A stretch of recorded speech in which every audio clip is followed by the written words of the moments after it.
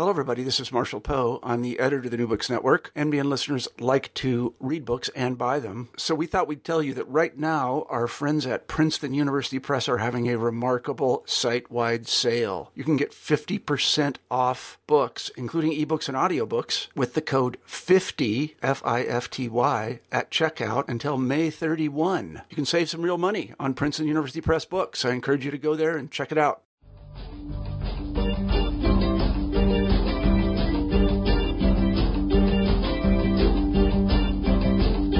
Welcome to the New Books in Philosophy channel of the New Books Network. My name is Robert Talisse. I am professor of philosophy at Vanderbilt University. I co-host the channel with Carrie Figdor. Carrie is associate professor of philosophy at the University of Iowa. Today, my guest is Professor Stephen Macedo. His new book is titled Just Married: Same-Sex Couples, Monogamy, and the Future of Marriage. It has just been published by Princeton University Press. Macedo is the Lawrence S. Rockefeller Professor of Politics at Princeton University. Understandably, there has been a lot of talk in the United States recently about marriage equality for same-sex couples. One obvious question is sociological.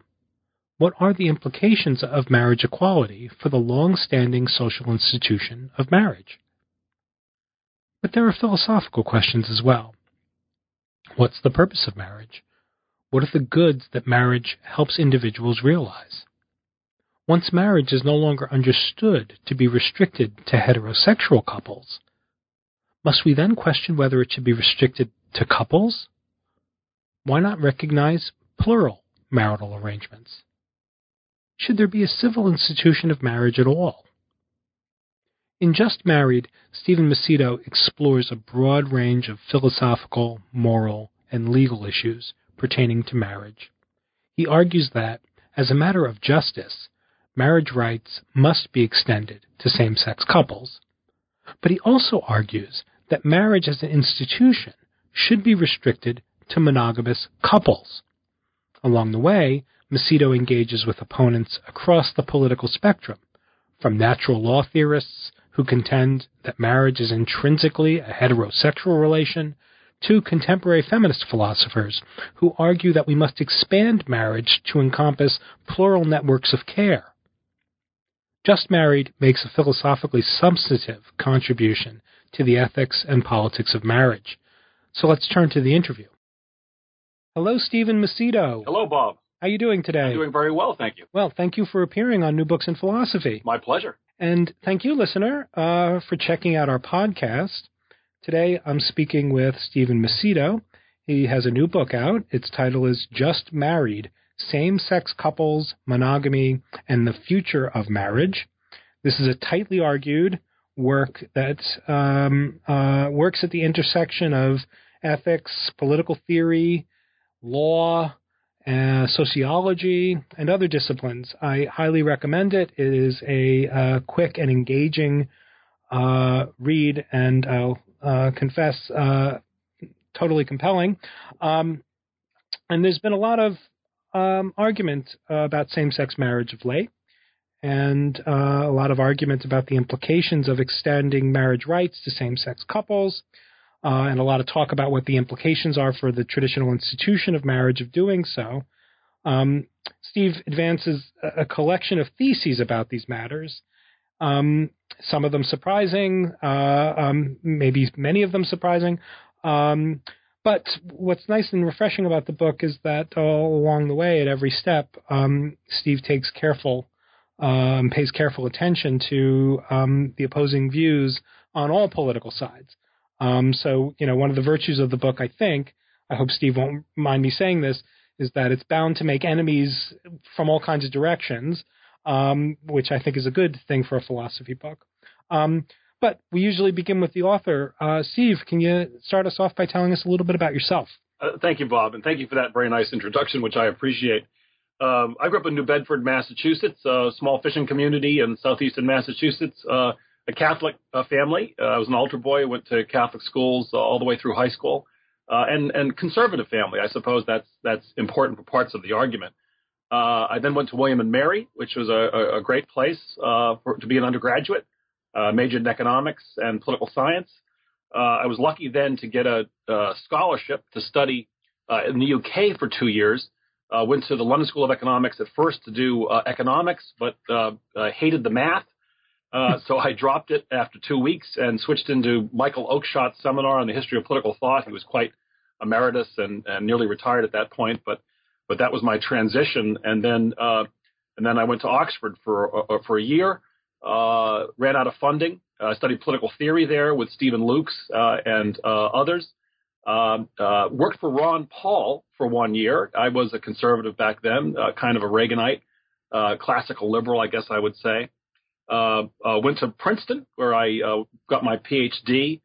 Spent a year back at Oxford, starting my dissertation. Was lucky enough to work with Ronald Dworkin, Charles Taylor on Hegel and Marx and communitarianism, as it were. And I kind of stumbled across the communitarian critique of liberalism at that point, and wound up writing my dissertation on that, and also some issues in constitutional theory that were related.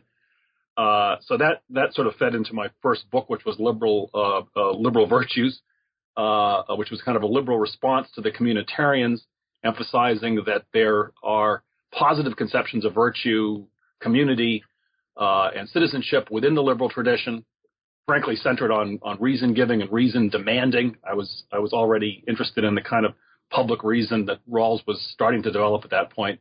It's also there in Dworkin, of course.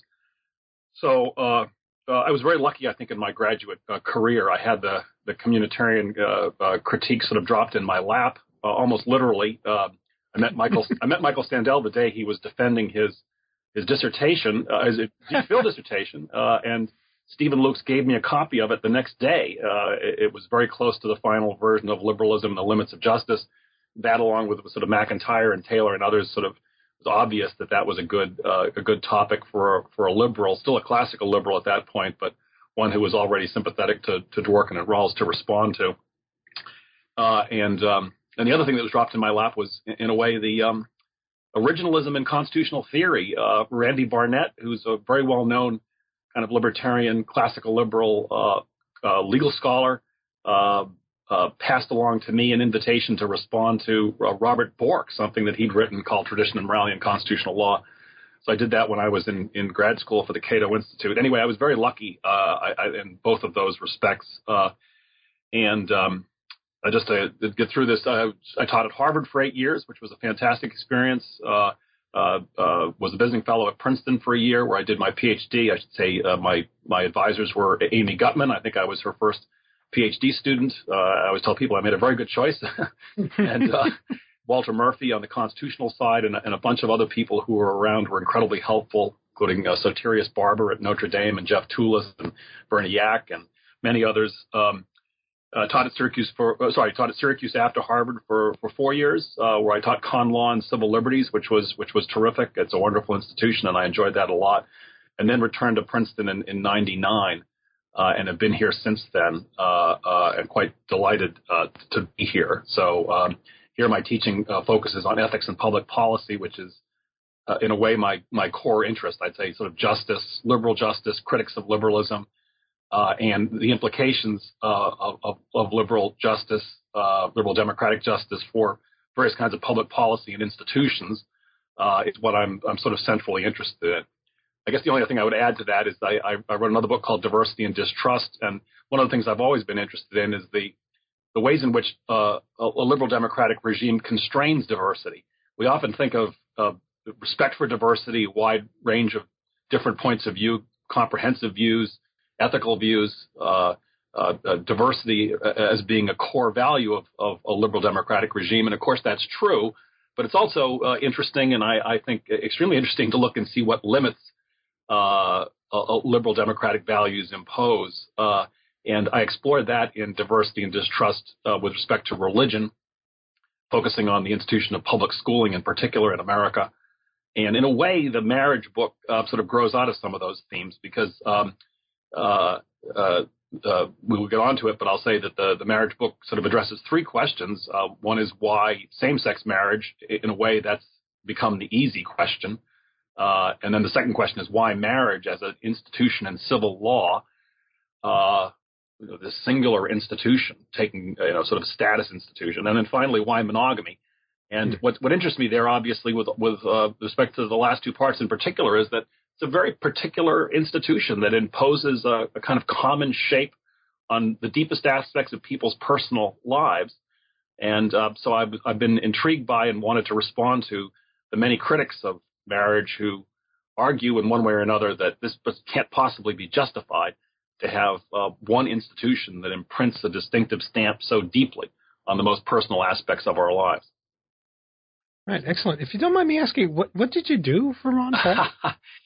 Well, I had a year off. I ran out of funding, as I mentioned, in grad school, and I had a kind of year off. And I always had in the back of my mind, of course, that this academic thing might not pan out. So what else would I do? Well, I was very interested in public policy and national politics. So I thought, well, I'd work in Washington for a year. I applied to various places, including the White House speechwriting office. Reagan was president at that point. And I didn't get the job, but I was applying around to various places. I'd written my senior thesis, I should say, in college on supply-side economics. And that was helpful. So I was a legislative correspondent and then a legislative assistant. Paul's main issue, really his only issue, was the gold standard.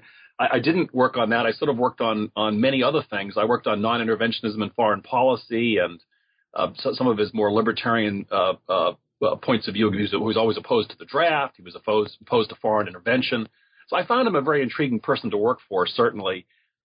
We had arguments in the office about, the strange points of libertarian principles. Suppose someone bought a 1-inch strip of land across the whole country. Could they stop people from crossing? Things like that were subjects of debate in the office. It was quite fun. And I guess what I would say about him and about working there was he didn't vote on the basis of the interests of his constituents in particular. He voted nearly always on principle. And so that was it was an interesting place to be. I've certainly migrated away from that point of view, and I was never, to be honest, altogether sympathetic with him. I was always a classical liberal, never a hardcore libertarian, but I did find it an interesting place to work for a year. It certainly confirmed my view that I preferred being an academic, and I feel very lucky that that's worked out, at least for the time being. Well, excellent. Why don't we turn to I just always find it intriguing when I hear that very prominent and successful academics have some non-academic thing in the background. A sordid past. Yeah. I don't know if I would put it exactly that way, but yes. So why don't we turn to the book? Just Married begins with an introductory sort of discussion. It's just called the introduction, where you ask why marriage matters. And in those pages, you sort of lay out a view of, in very broad strokes, of where you think the issues are with respect to marriage and same-sex marriage, and why you think this is a discussion worth having, and what you think is at stake in these discussions. Can you just help frame for us what you think the issues are? Yeah, I mean, obviously, in the most straightforward sense, the fact that in the early 21st century, the issue of same-sex marriage was coming to a head as a matter of constitutional law. And as I was writing the book, it became more and more obvious that we were on the verge, it seemed, of the Supreme Court recognizing the constitutional equal right to same-sex marriage for gay and lesbian couples. Obviously, that's hugely historic. I guess the one thing that I didn't add to my biography is that, I'm gay, and I realized that, obviously back in New Bedford in my midst of my conservative sort of community and so on. And I've been writing on issues related to gay rights since I was in grad school, really. So that's one obvious reason. This is a historic development for development of civil liberties in America.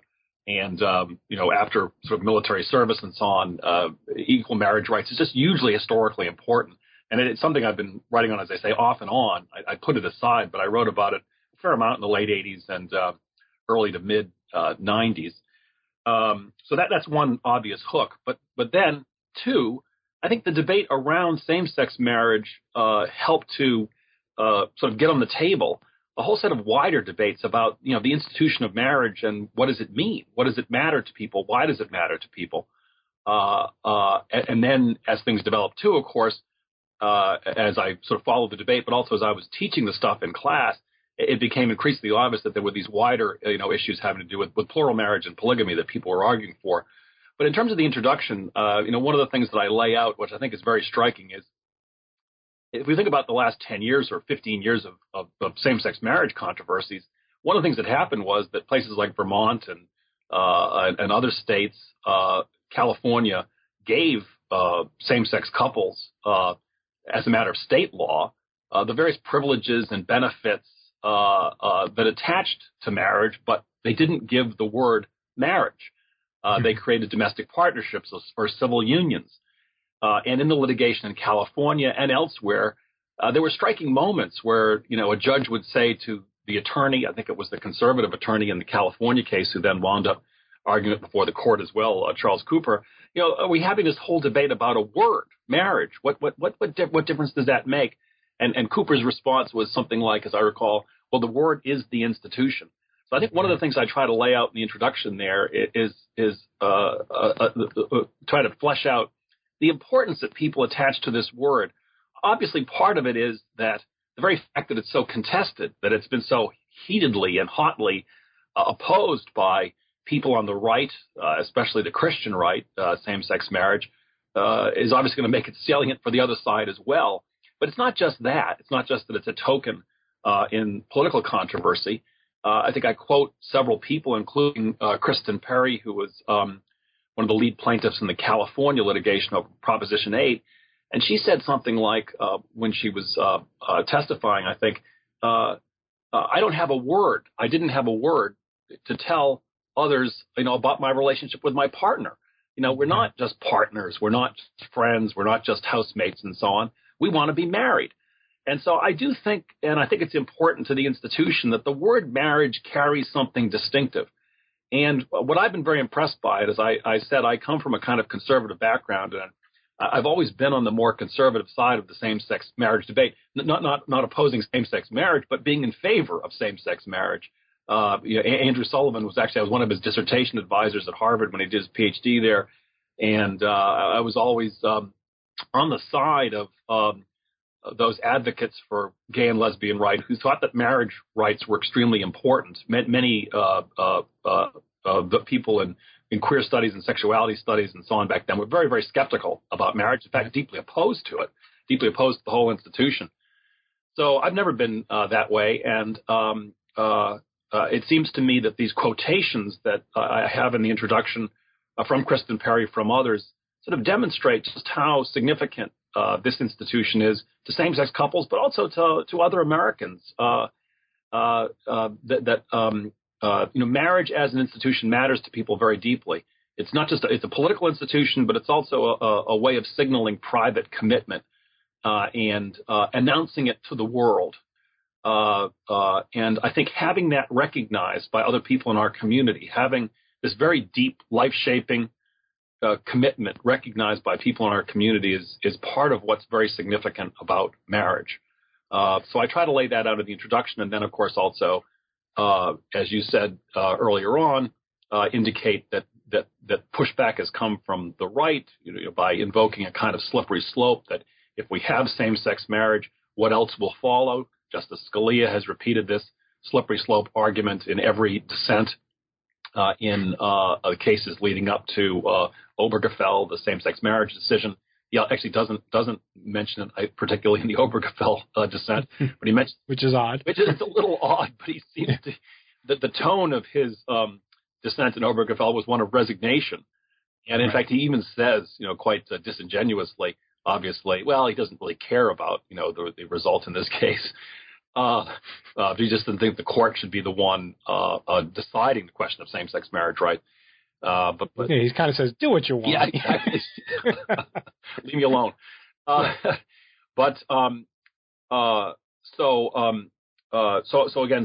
marriage is important. The slippery slope argument has been articulated by Scalia, by many, many, many others. And what I think is very striking is that while many people, I think, would be disposed to write off, the slippery slope argument, incest, bestiality, polygamy, other kinds of things, the fact is that there are many people on the left, not just people on the activist left, but academics, ethicists, political theorists, who have embraced many of the items on the slippery slope, including plural marriage, some including adult incest, in the case in which there's no possibility of procreation, creating children with genetic defects. Some people have argued, well, why shouldn't two consenting adult siblings be able to have a romantic relationship? And I haven't seen anything on bestiality, but there are other aspects of the slippery slope that obviously many people on the left have embraced. And not only that, but also marriage privatization. Right. Libertarians, people like Cass Sunstein and Richard Thaler, many people who think that in place of a status institution defined by law, we should have the opportunity to personalize the institution, to create our own distinctive marriages that suit our preferences. So there's something surprising about the fact that the law defines marriage in advance for all. That's also an aspect of the controversy here. So anyway, the introduction sets out those various issues, albeit rather briefly, and sets up what's to come.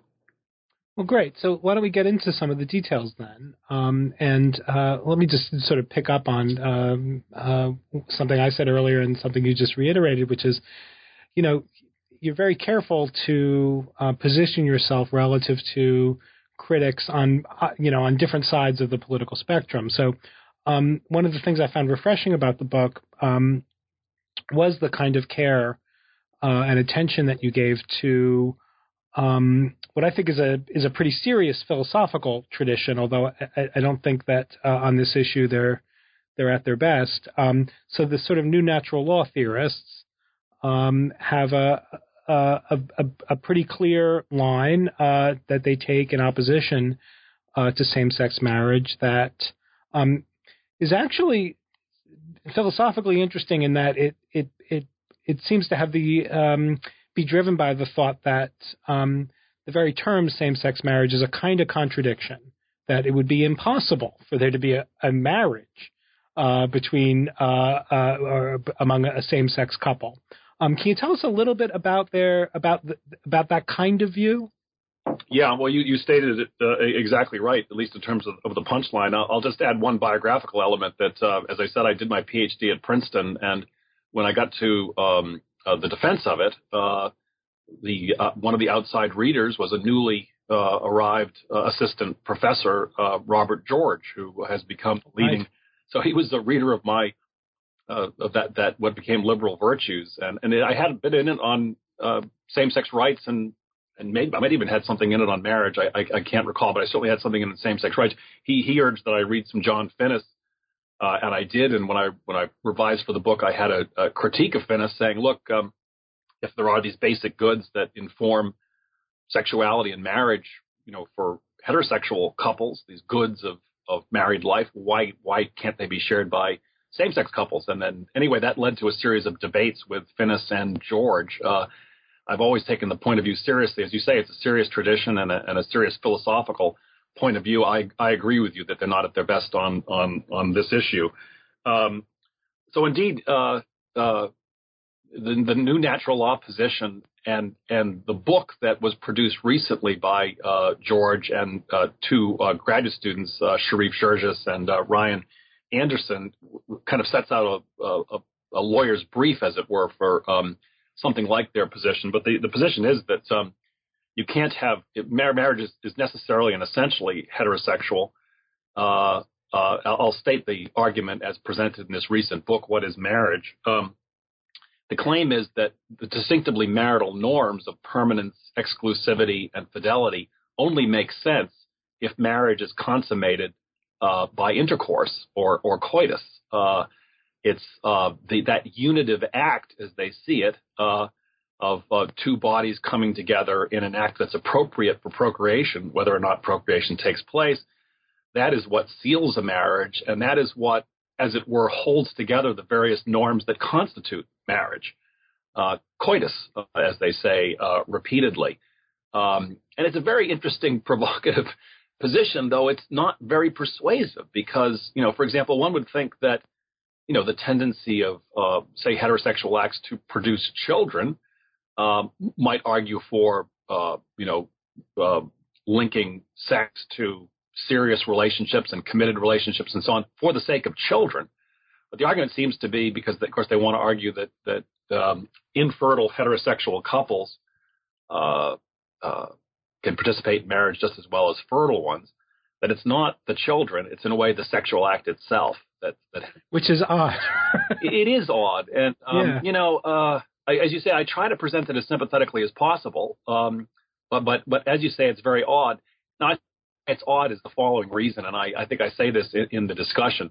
Lying behind the version of the argument that I just presented, obviously for George, and I think for his co-authors, is a much wider sexual ethic, which right. George had defended previously, which Finnis and others have defended previously, which is laid out most substantively and elaborately by Germain Grisey in a volume entitled The Way of the Lord Jesus. And according to that view, it's been endorsed by these folks, the only, and this is the natural law of sort of sexual ethic that informs Catholic social teachings and that I think lies behind the view that's been defended by the natural lawyers of marriage is that the only good forms of sexual activity, the only forms of sexual activity that participate in real human goods are those uncontracepted sexual acts between spouses in marriage. Otherwise,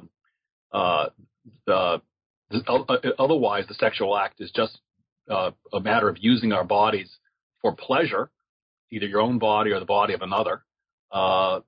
Contracepted sex in marriage is the equivalent of masturbation, mutual masturbation, as far as these natural lawyers are concerned.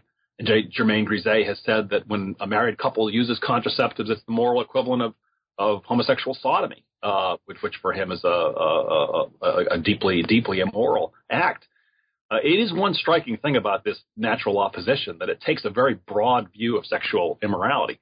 A colleague of mine actually at Notre Dame asked me a few weeks ago, well, how many acts, how many sex acts in the United States in a given week do you suppose comport with these natural law prescriptions? That is, the uncontracepted sex acts, in a way aiming at procreation and marriage. Well, undoubtedly a very small percentage. So this view is widely departs from the way that people think about sex in America, the way that Catholics think about sex in America, frankly. And I think it's only gotten a hearing insofar as it focuses on gays. It's been a way of expressing, I think, reservations that people have in an elaborate philosophical form. But if one were to play it out, one would see that it's inconsistent with the sexual lives, the beliefs about sex of the vast majority of Americans, and frankly, any, I think, sensible view. So I do try to present it sympathetically, and but the fact is, it isn't being, it hasn't been presented in a court or a legislature in its rounded form, for quite a long time. In a way, Rick Santorum said some things that sort of resonated, with it, but basically, I think, and I think a problem for the conservatives has been that their arguments, in a way, have stopped passing the laugh test in court and elsewhere. The argument that marriage is necessarily about procreation in a rather simplistic form was presented by Charles Cooper in the Proposition 8 litigation in California, and it led to sort of jokes being made in court. It was presented again. He presented it again in the Supreme Court, and various justices joined in sort of laughing about it, including Justice Scalia, who has actually dismissed the argument himself in his dissent. I think it's in the Lawrence case. He has said that that argument can't work because infertile heterosexual couples are included. That's a little surprising, but he does say something like that. So as you say, I do take it seriously. I think it is a serious philosophical point of view, but I think the casuistry as it's worked out, as the basic goods are applied on this particular subject, are just deeply implausible. Now, you mentioned something in your introduction that one thing is I do have running through this discussion of the conservative arguments and the natural law arguments is the observation that, in a way, a kind of norm of public reason has shaped the debate over same-sex marriage. If you look back to conservative arguments from the 1970s and 80s, there's a kind of straightforward invocation of the Bible, of God's plan for marriage, of gay sex being sinful, and so on. And, as the issues were debated in Congress, in legislatures, and courts, thoughtful conservatives, frankly, including the natural lawyers, said, look, we have to do better than that. We can't, pass laws on this basis. There have to be public reasons and evidence. I think I quote John Finnis to that effect in the chapter. And to their credit, I think the new natural lawyers have been insistent that laws must be based on, public reason evidence that can be presented in public. They shouldn't be based in, faith-based convictions. So I will give the natural lawyers a lot of credit for that. They've laid out their premises and their arguments, and I think that's been good for the debate. I have a quotation from a Catholic scholar at Duke by the name of Paul Griffiths, who says at a certain point about the natural law argument, look, I believe, that these Catholic doctrines are true, that the world would be a better place if people believed in the natural law teachings on sex. But as an American, I can see easily how people, doubt these arguments. The premises are subject to reasonable disagreement. I can see how reasonable people would reject them. And therefore, as a Catholic, I don't think we should be seeking to impose these views on the entire polity through law. So I thought that was a wonderful set of remarks there. And I think many religious citizens themselves have had the view that, while they may think, and you'll find legislatures that say this, that as a matter of personal religious conviction, they think, for example, perhaps that gay sex is immoral, or that, same-sex marriage, is not properly recognized within the church. But as citizens, they have to recognize that gay and lesbian couples are taxpayers, they're equal citizens, they fight in the military and so on and so forth, and they deserve to be treated as equals as a matter of law. So I do think something like the kinds of convictions that underlie public reason, the idea that we have to come up with arguments, present them in public, has shaped the debate about same-sex marriage in a very important way, and has elevated the debate in a very important way. I mean, over and over, people have come back to the question, well, what harm is there in same-sex marriage?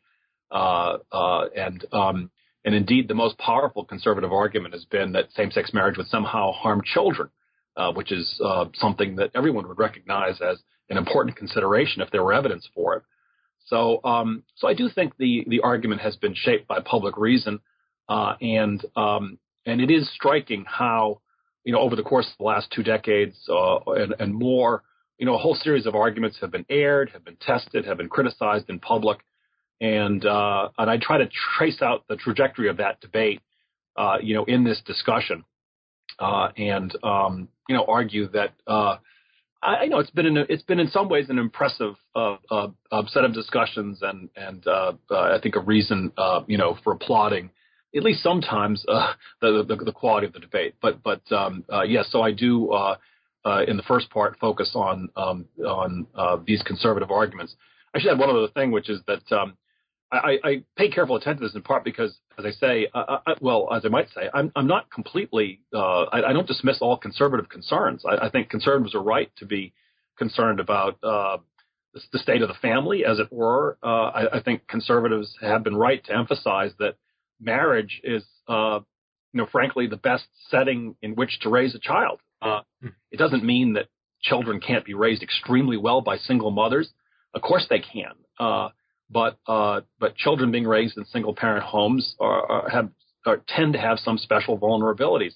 Notwithstanding the fact that someone like Barack Obama can be raised by a single mother and rise to the highest office in the land. That happens very frequently. It's just a matter of tendencies. But conservatives are right, I think, to be concerned about the number of children being born to very young mothers who are, themselves not ready and often would prefer to wait. So I think there are some concerns that conservatives have that are perfectly valid, concerning family and parenting. I wouldn't respond to those concerns in the way that they're disposed to do, but I do think that marriage is an important and legitimate institution in our society. Well, let me pick up on sort of the what you were just a moment ago talking about the public reason concern, because it seems to me that if we could imagine that some new natural law theorist were to come along and give philosophically more compelling sort of responses to what look like kind of counterexamples. Well, if marriage is essentially intrinsically, by definition, this heterosexual coupling for the purpose or for having the aim or having the good in mind of procreation. Why are, people in their 60s allowed to get married? Why are infertile couples, for other reasons, allowed to get married? Maybe there's some philosophical response forthcoming from the new natural law view that could allay some of these sort of counterexample-y thoughts. But that would invoke, as you said earlier, sort of more of the sort of broader sexual ethic that seems to be at the core of the natural law theorists' view of same-sex marriage. Let's say, though, that sexual ethic looks philosophically less flimsy than it might otherwise look. Is it still sufficient that for not basing public policy on that sexual ethic? Is the fact that it's something that's controversial in public, is that itself sufficient for not basing the public policy on natural law? Yeah, it's a good question, Bob. So you're saying, suppose the natural arguments were good arguments, but they were arguments whose premises depended upon a comprehensive view, or they were complicated arguments, or they were a bit hard to follow. Somehow they seemed somewhat dubious from the standpoint of public reason, but considered reflectively, in fact, they were quite good arguments. And then what would we do? Well, look, I think that the arguments for the authority of public reason, as it were, the arguments for relying on reasons and evidence that are widely accessible are substantive reasons. They're reasons having to do with respect for our fellow citizens as our equals in a democracy. And I think they're very weighty reasons. In the courtroom and in the public forum, we make decisions in the legislature. We make laws that apply to everyone, that will be enforced upon everyone, and we want to be able to provide everyone with a justification for those laws that is accessible to them because we respect them as equals. So I think the reasons are very weighty reasons. On the other hand, I suppose they could be overridden in a particular case if what was at stake seemed especially weighty. That is, if there was some imperative coming from, as you're supposing, a very powerful argument which nevertheless was not fully accessible somehow to the ordinary person. I think one would just have to think about what's at stake on both sides there. But I think there has to be a strong presumption that that arguments and evidence can be presented in a way that's accessible. It's a tricky business. It's hard to know. I've had this discussion with some people about climate change issues, and so on. Suppose the best arguments about climate change, and the immediate threat of some sort of great climate disaster are just ones that couldn't be presented convincingly in public. Well, that's not too hard to believe in some ways. Might you override democratic, institutions for the sake of averting a climate disaster? Well, I suppose you might, if you were really sure about it. So, I think there are substantive reasons, substantive arguments, moral reasons, moral arguments having to do with democratic respect that undergird our commitment to public reason. They're very powerful arguments of democratic respect. And I'm generally very confident that good arguments and good reasons can be presented in a way that's accessible. However, it's always possible that there would be the kind of conflict you're mentioning, and then I think we just have to think about what's at stake on both sides. Right. All right. Good. So let's move to some of the concerns that some of the critical concerns that you take up, considering critics that might be coming from the other political pole. There are, and there's been a lot of work, and you survey a lot of it in the book, coming from feminist philosophers and legal theorists and other progressive, some activist literature that is coming from the left that calls either for the sort of dissolution of marriage as a civil institution or as a civil status or something that the state is involved in any way at all. There's people who say, let marriage be something that churches do only. And that's one kind of a sort of a progressive critic. They don't see the point of marriage as such in the first place, and so they don't see the point of extending marriage rights to same-sex couples. And then there's sort of the left version, as you were saying earlier, of a kind of slippery slope argument that says, yes, marriage equality for same-sex couples, and while we're at it, marriage equality for collections of individuals who want to have relations that are not limited to monogamous dyads, as Elizabeth Brake puts it. Can you tell us a little bit about these views and where you stand with respect to them? Yeah. So that's a good summary. So, I mean, there are many ethicists and political theorists out there who are opposing marriage and opposing monogamy, arguing that we should have much more flexible marital arrangements, or that marriage should be disestablished, or that we should open it widely. And I think there are several different things that are going on there. I mean, one set of claims has to do with neutrality and political liberalism, that somehow having this kind of singular form is inevitably biased against some conceptions of the good life, and people proceed very quickly, along those lines.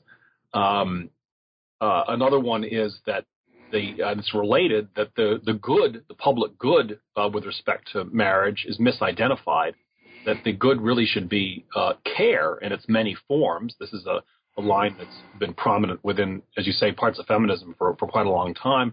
We should recognize and support all caring and caregiving relationships, not single out those that are based that have a romantic core and that involve two people.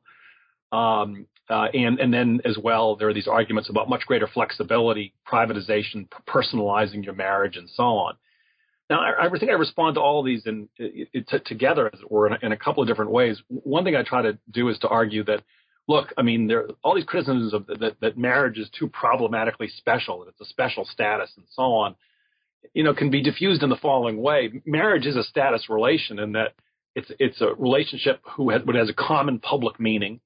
And that common public meaning is supported by an institution that's recognized in law and that has a whole bunch of legal incidents bound up together in a set of default rules that people can also enter into and take advantage by becoming married.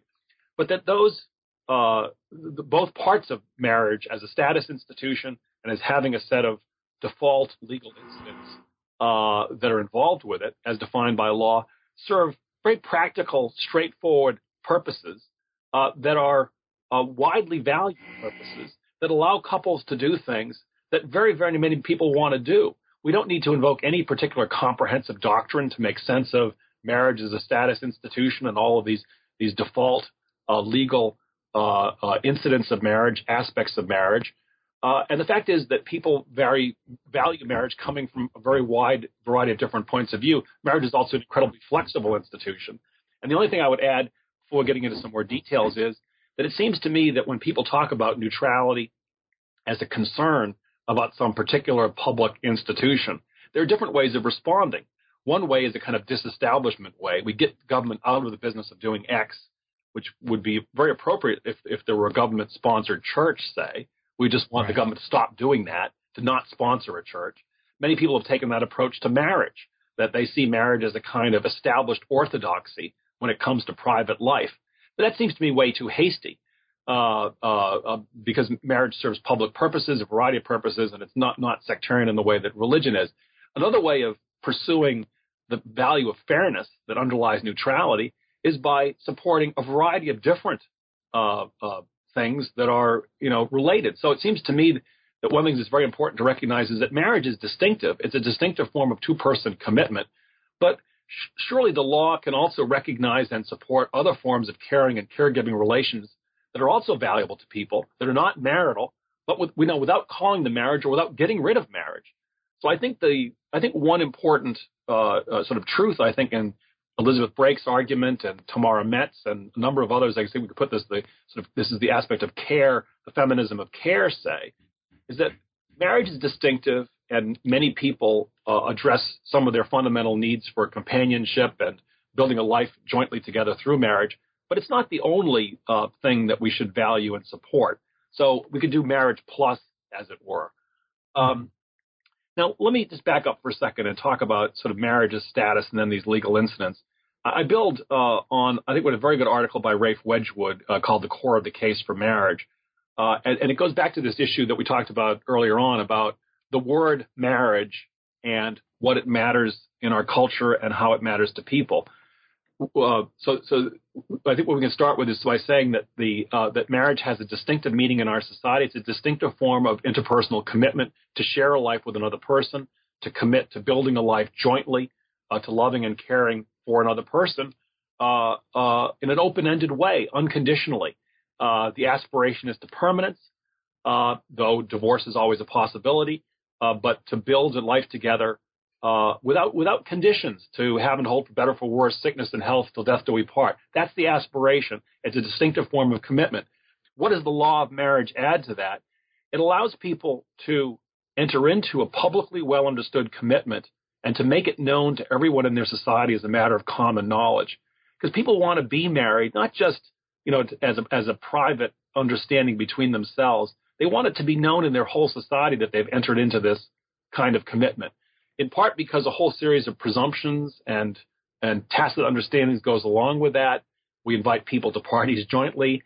There's default decision-making power in case of incapacitation. A whole series of expectations follow. There are also a set of social norms that go along with being married, norms of fidelity, norms of being true to your partner, and so on.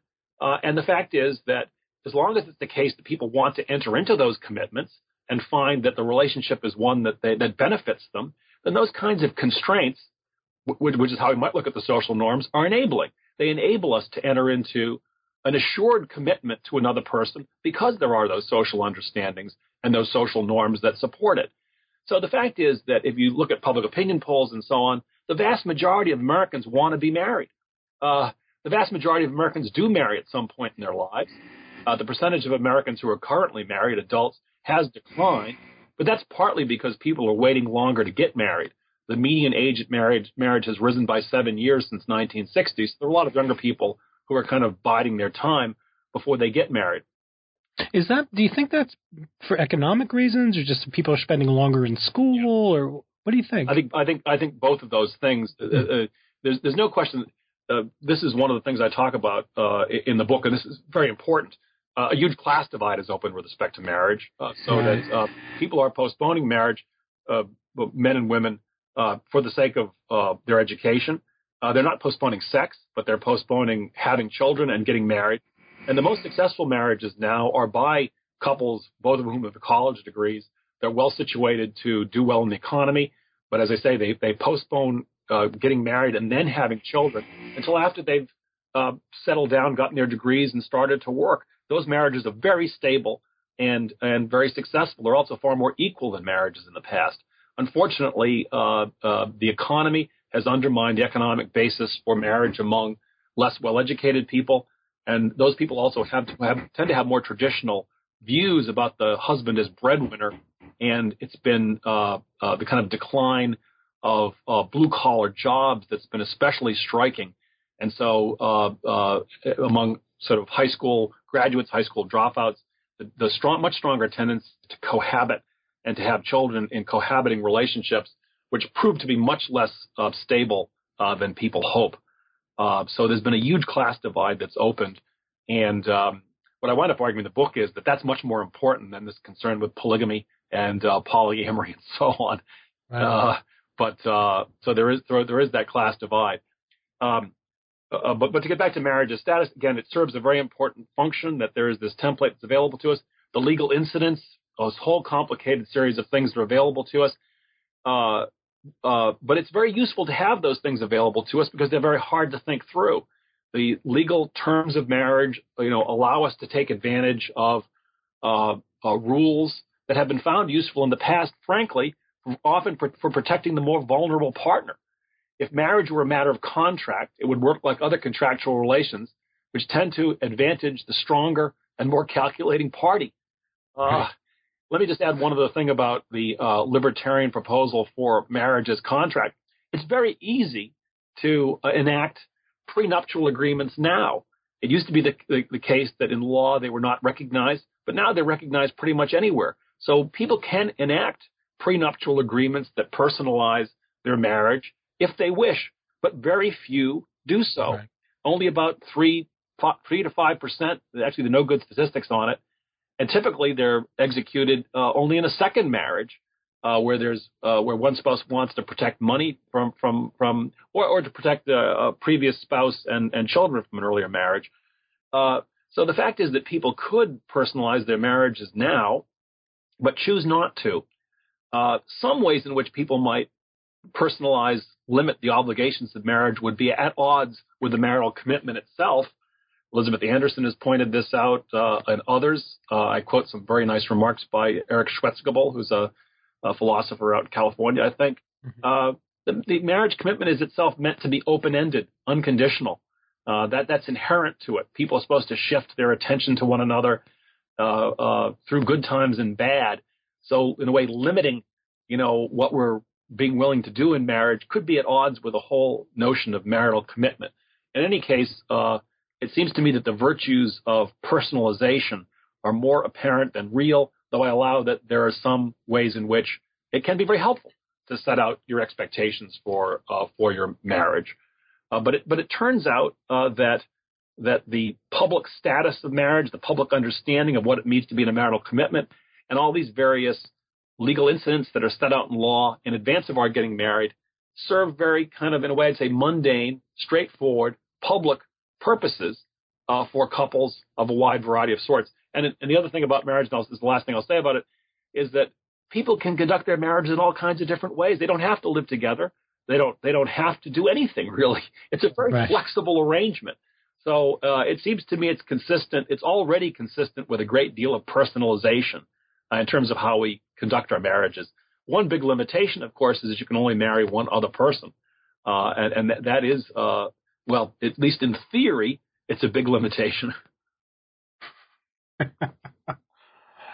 So why don't we pick up with that, and let's talk a little bit about the monogamy defense, or your defense of monogamy, and particularly about what we might call sort of a nuanced opposition to polygamy, polyamory kinds of arrangements, plural arrangements.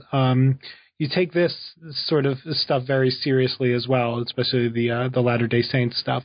Can you tell us a little bit about some of those issues? Yeah, so I mean, there are a number of philosophers and political theorists that have questioned monogamy. Cheshire Calhoun has a well-known article, and there are a number of others, as you said, Elizabeth Brake more recently, Tamara Metz, Claire Chambers. I mean, there are a wide variety of people that are questioning this. And to me, this was the most interesting part of working on the book because it's something I'd never really thought about before. I think most of us have never really thought about it before. What's very striking is that plural marriage has been very common across human history. 85% of societies in the world have had polygamy as the preferred form of marriage. It's something that only the wealthier can take advantage of because it requires extra resources, but it's, in a way, it's what people aspire to in 85% of human societies. It almost always takes the form of polygyny. And I should say that my case against polygamy is based on human experience. It's what it amounts to in practice. as a social form. My argument is not that plural marriage or marital arrangements or romantic arrangements are necessarily inherently immoral. It's not a natural law argument, anything like that. It's what it amounts to as a social form, its consequences for individuals and for society and children. So overwhelmingly, it takes the form of polygamy, which is one husband with multiple wives. Polyandry, one wife with multiple husbands, is extremely rare and seems to only exist in conditions of kind of desperate poverty, where breaking up a family farm, say, would not support two families. So two brothers will marry the same woman or women, as happens in parts of Tibet and so on. So overwhelmingly, polygamous marriage takes the form of polygamy, one husband with multiple wives. That's true of the past. It's true of the present.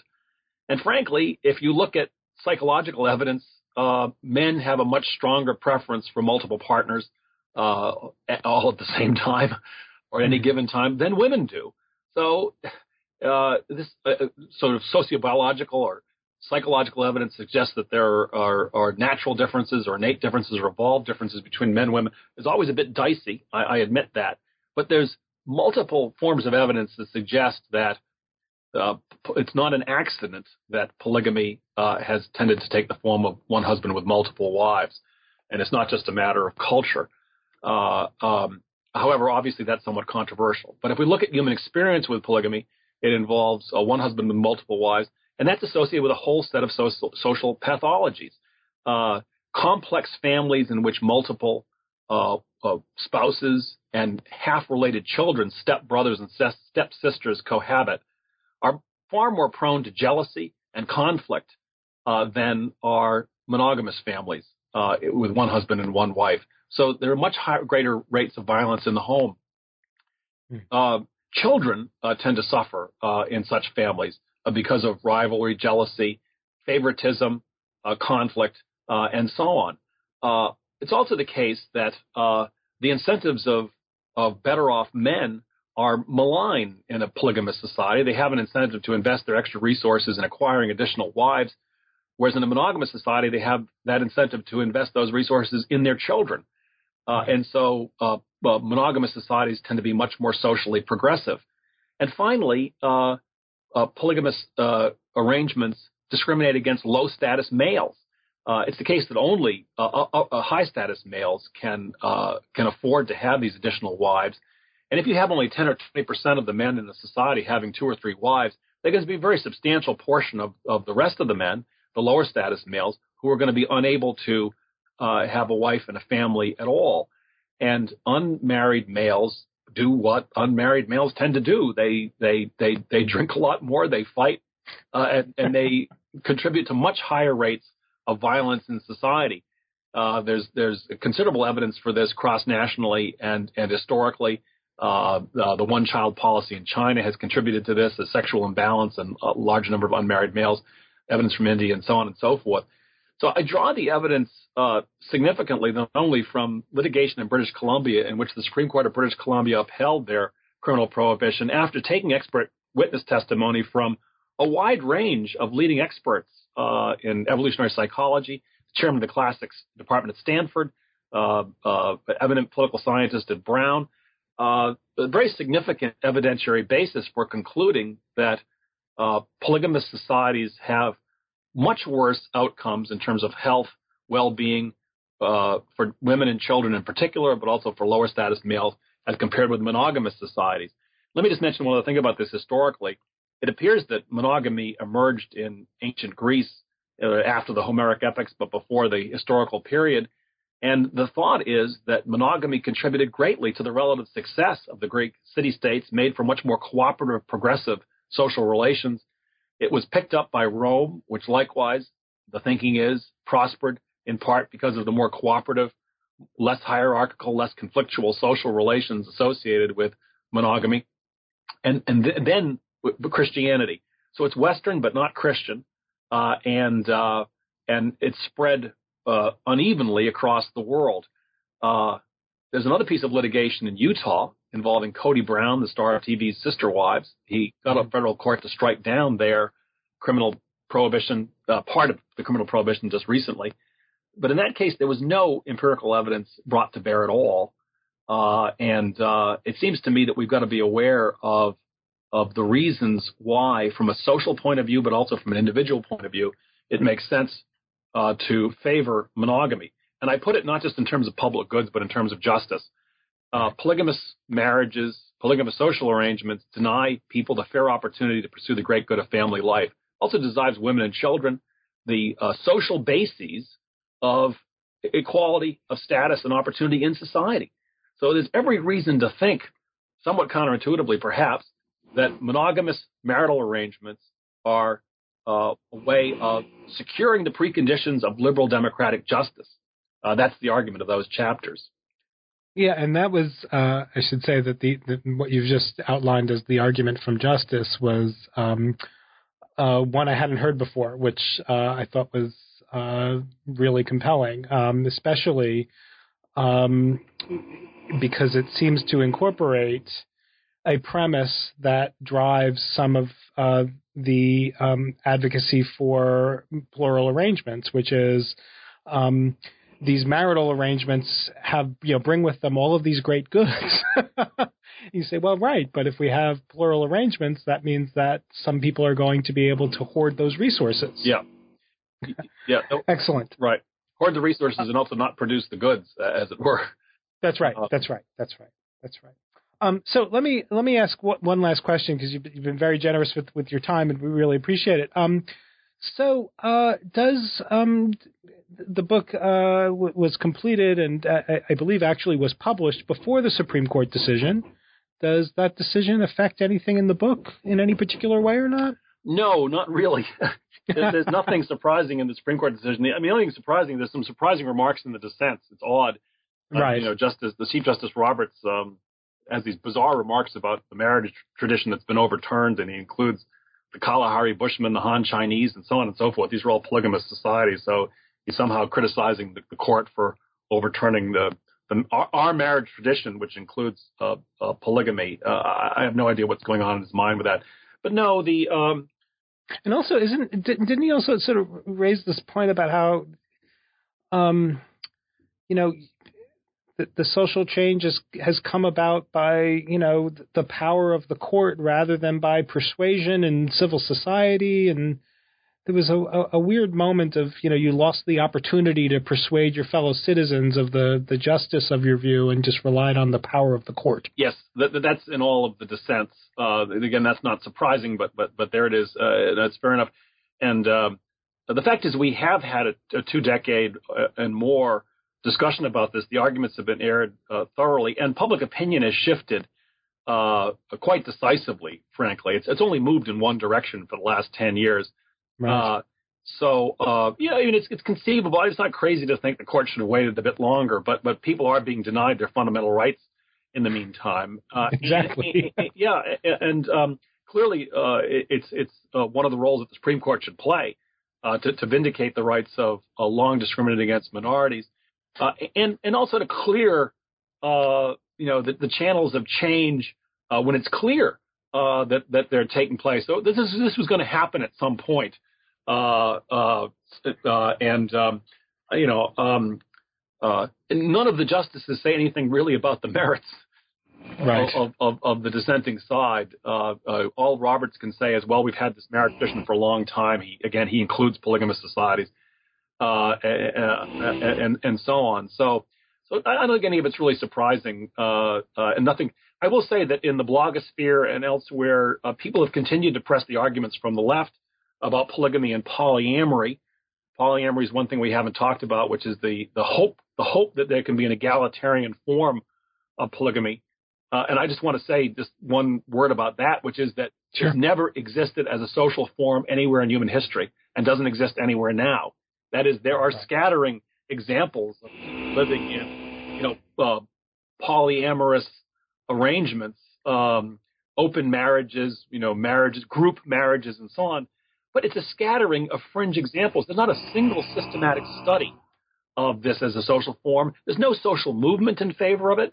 And as I say, no society in human history has ever had egalitarian plural marriage as a stable social form. So it seems to me ridiculous to say that we should We should do more than tolerate it, which is what I'm in favor of that.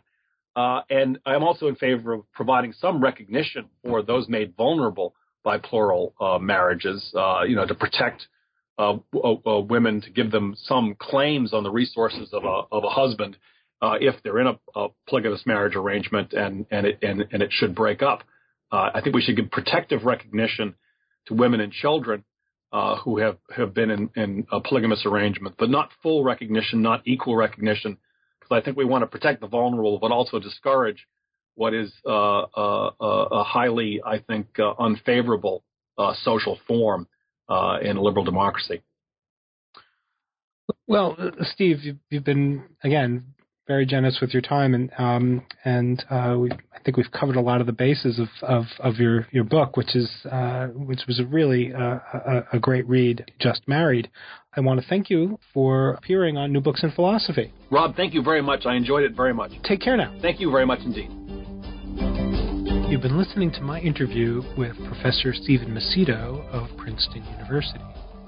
We were talking about his new book, Just Married: Same-Sex Couples, Monogamy, and the Future of Marriage, which is newly published by Princeton University Press.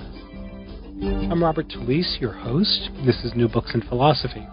Thank you for listening.